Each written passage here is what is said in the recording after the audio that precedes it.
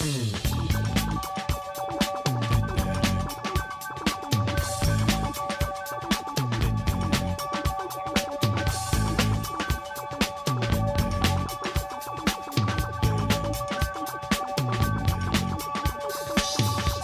find yourself living in a shotgun shack, and you may find yourself in another part of the world, and you may find yourself behind the wheel of a large automobile, and you may find yourself in a beautiful house with a beautiful wife, and you may ask yourself, well, how did I get here? Letting the days go by, let the water hold me down. Letting the days go by, water flowing underground into the blue again. Hey, how's it going, everybody? This is Chris. Welcome to episode 190 of X-Lapsed, where I've been trying to fit this recording in most of the day.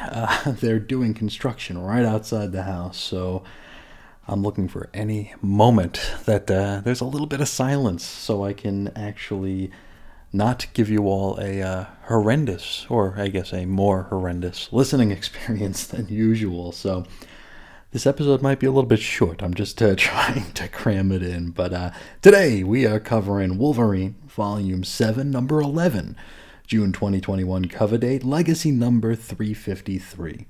Story's called A Confusion of Monsters, written by Benjamin Percy with pencils by Scott Eaton. Inks J.P. Maya, colors Matthew Wilson, letters VC's Corey Petit, designs Tom Muller, head of X's Hickman. Edits Amaro Basso, White Sobolski, cover price $3.99. This one went on sale April 14, 2021. And we're back in vampire territory here. We open right outside of Minneapolis, where we get the quick and dirty on where we left off with our Vampire Nation story. And thank goodness we do, seeing as though we haven't talked about it since before X of Tens. I think it was issue 4 or 5 was the last time we talked about the vampires, which is a very long time ago. Now, for those of us who may have forgotten, myself included, the vampires were working their way down from Canada. And they would take over small towns and farms and whatnot, and then they'd fill tractor-trailers up with the bodies of their victims and then release them into the streets of larger cities so they can tell two friends, and they can tell two friends, and before you know it, everybody's a damn vampire. Now, there are some vampires who aren't keen on being a part of the nation, and those have kind of exiled themselves to secluded areas, suburbs, farms. I do wonder if Percy realizes that there are actual large cities in the suburbs. I guess that really doesn't matter. We watch here as Wolverine kills a bunch of those resisting vampires who he describes as having begged for the release of death. So he's just stabbing them willy-nilly with his claws, with pitchforks, with stakes. It's a bloodbath, I tell you. From here we go to an info page, and Sage is sniffing out vampire nests for Wolverine to track down and destroy.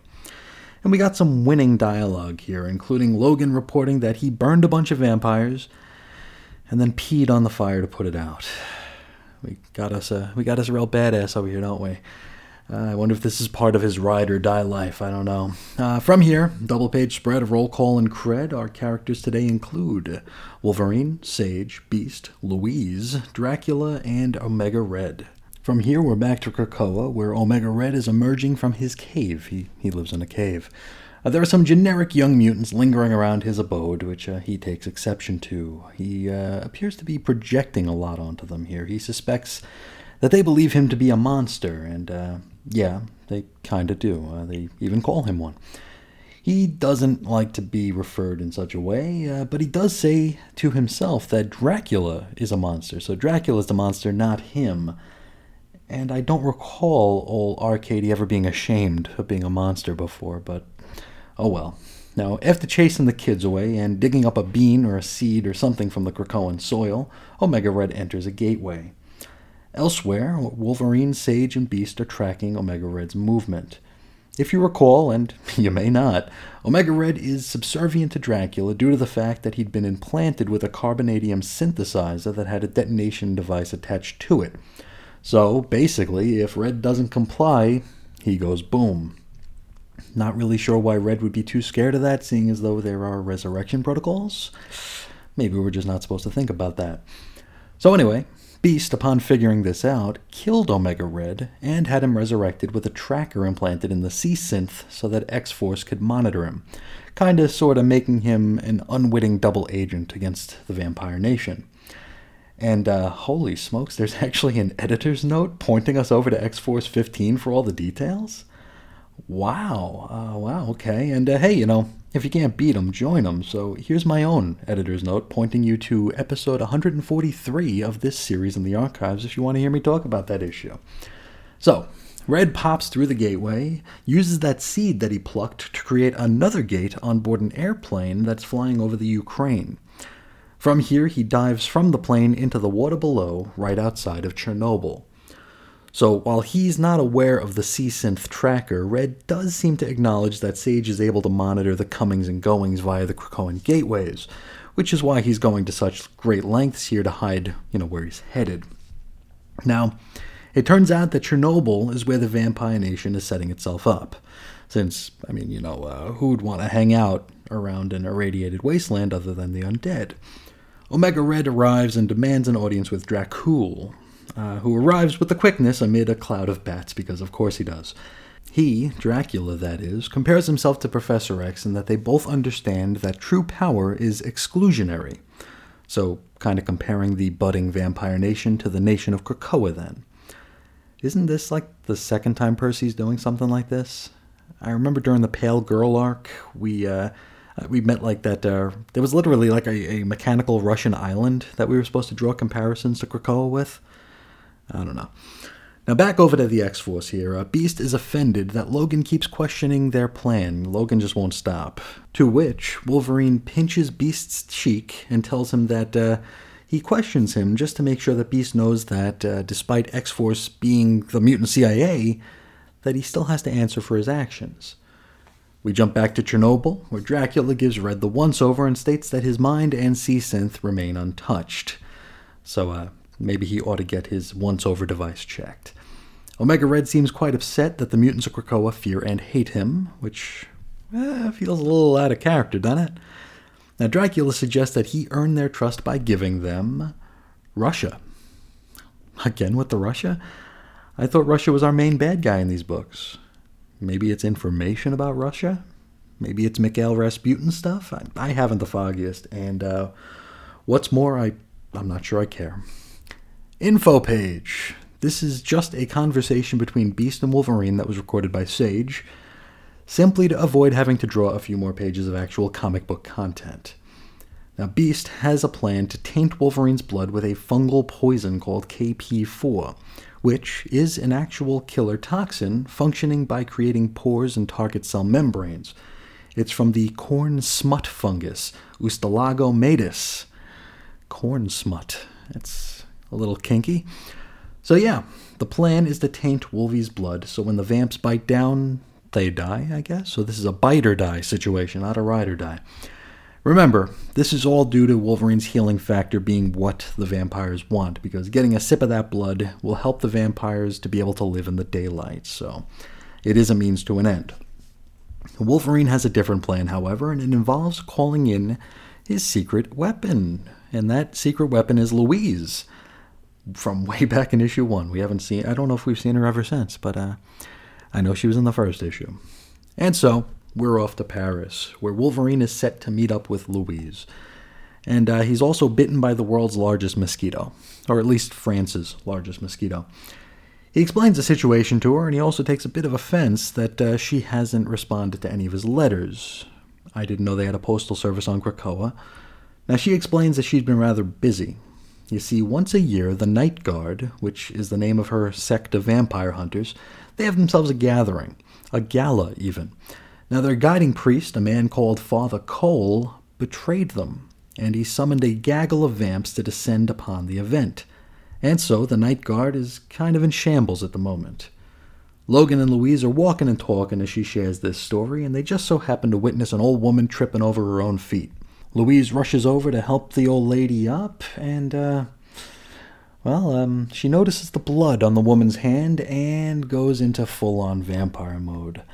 So, Louise has been compromised. Wolverine pulls her away. Louise says she's not a vampire. Well, not completely a vampire. Well, at least not yet, but she eventually will be.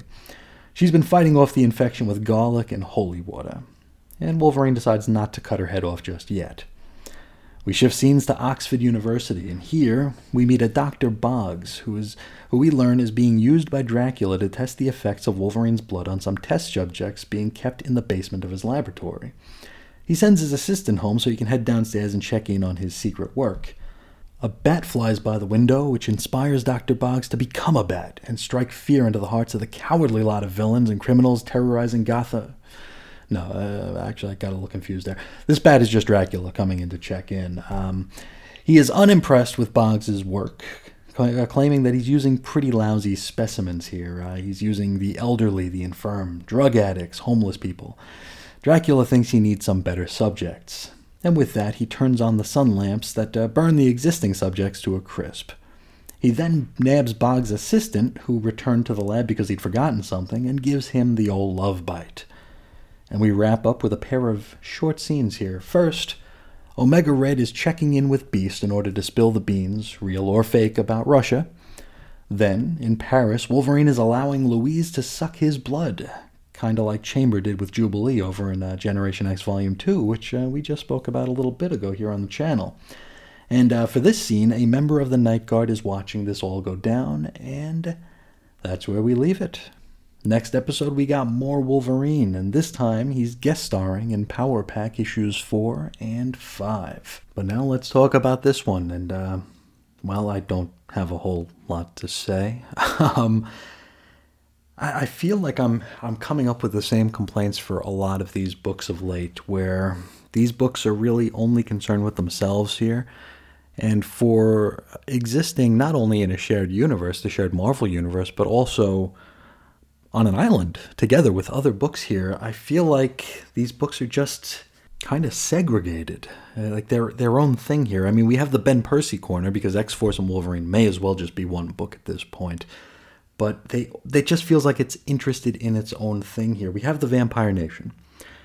And as we're learning about the Vampire Nation, we learn that they are taking down small towns. Like, just wiping out small towns, which, sure, there are a lot of small towns around the world, right? But if you wipe out small town after small town after small town, wouldn't you think maybe the Avengers would find out about that? They might hear a thing or two about that. But no, I mean, not even any of the other X teams have heard anything about it. It's just Wolverine. It seems just very, very bizarre that it's just hard to wrap my head around that. Like, something pretty big is going down here, and nobody knows about it except one guy. And, I mean, he checks in with his X-Force team, but he's still the only one, pounding the pavement here and taking care of business. It just feels kind of strange. Speaking of strange, what the hell's going on with Omega Red? Why is he worried that people think he's a monster? I mean, he literally is a monster, right? I don't remember him ever being this self-conscious before. Like, worried that the people of Krakoa fear him and hate him and think he's a dangerous individual. It's like, well, yeah, no crap. You're Omega Red. You've been dangerous since day one. This is very bizarre. Like, he'd be crying to Dracula, how do I make them like me, Drac? How do I make them like me? Well, give them Russia. Well, okay, but, I mean, since we started this Dawn of X era, Russia has been our villain half the time, so which Russia are we going to be dealing with here? Are we dealing with that submergible island that we saw during the Pale Girl thing? Are we dealing with Xeno? Or what are we dealing with Mikhail Rasputin, who showed up for like 5 seconds before X of Tens and then vanished? I really don't know.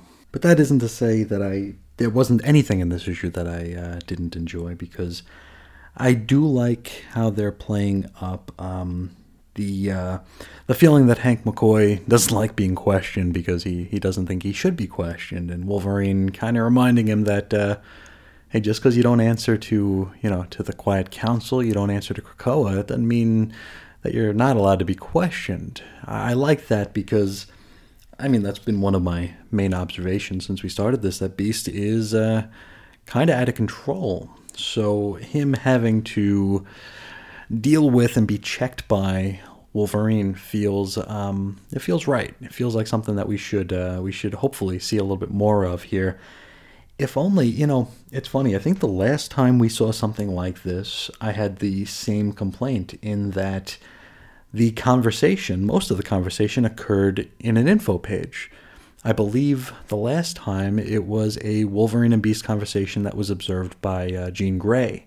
And here it's a Beast and Wolverine conversation that's being observed by Sage.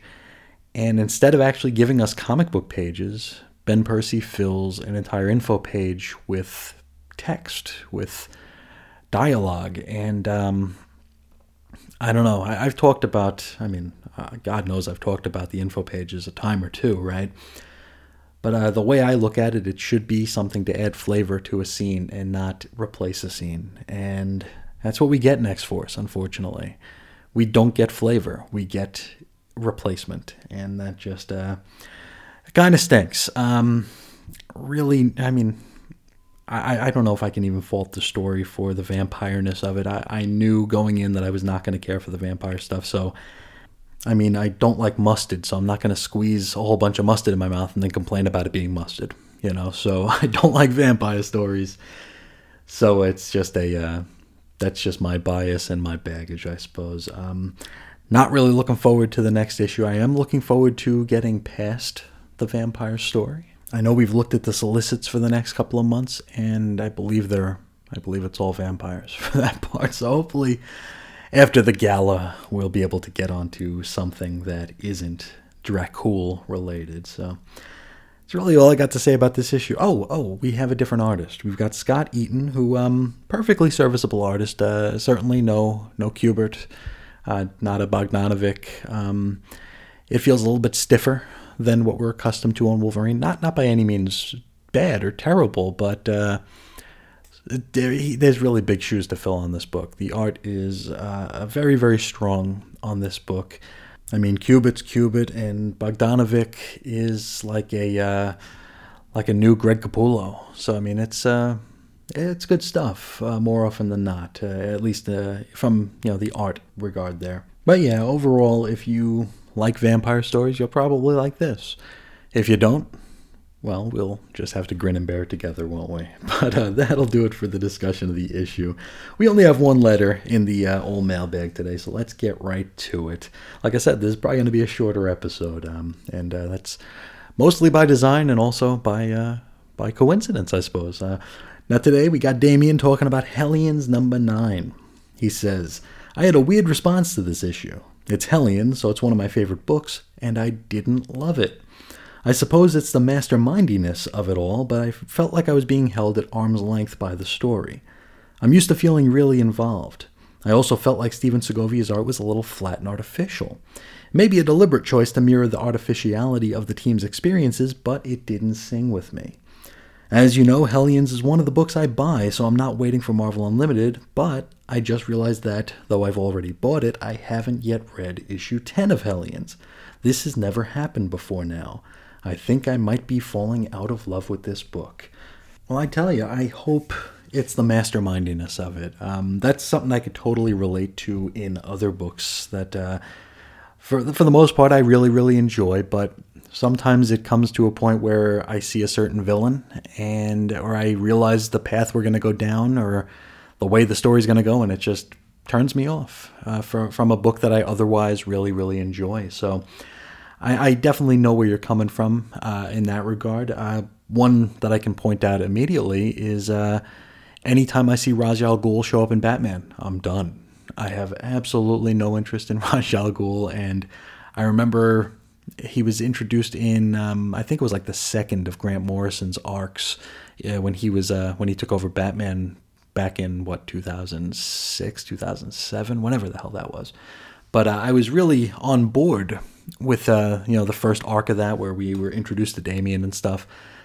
But then it's like, here's Ra's al Ghul for 5 issues, and I'm thinking to myself, wow, it's May, and I can't read Batman again until like October or November. So maybe that's what it is. I hope that's what it is here, because this is I still love this book. I don't have a problem with the mastermindiness of it. For me, if anything, Arcade is a little bit of a whack villain, but think he's being used very, very well in this instance, but I could definitely understand, and hopefully once we're past the gala, A, that this book will still be going on, and B, it'll maybe be something that you're more interested in than this arcade and mastermind funny game story. Because, I mean, we still got a lot of questions to answer in this book, right? So I hope it doesn't go away, because we got to find out what's going on in Havoc's mind, right? We need to know that.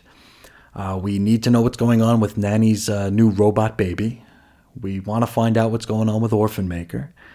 We got to find out with Wild Child and his new alpha persona and wanting to mate with Kwannon, and perhaps there being that love triangle between Wild Child, Kwannon, and Greycrow. I mean, there's a lot of stuff going on. Finding out that Mr. Sinister turned on him, I mean, it gets me excited just thinking about it, and it really scares me that they're going to take this away from us before we get some answers, because, man, then again, I mean, they're canceling X Factor, and that's one of the very few books in this line that actually has a reason to exist. So you never know.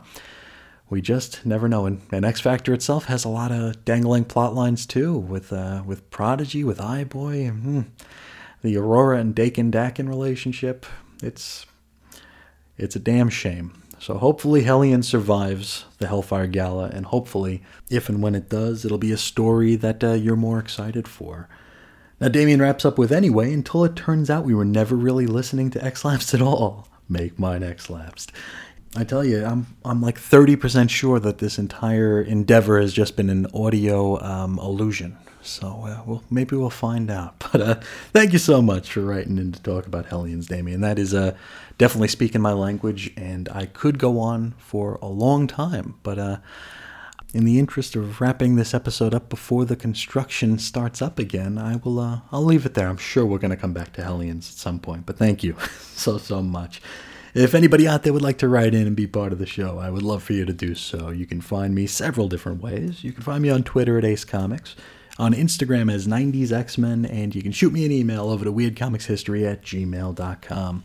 You can find blog posts and show notes over at chrisisoninfiniteearths.com. You could chat us up on Facebook. We got a wonderful little group going on there. It's 90s X-Men on Facebook. And finally, for all your Chris and Reggie comic commentary listening needs, you can head to chrisandreggie.podbean.com, available anywhere you find noise and sound on this here internet.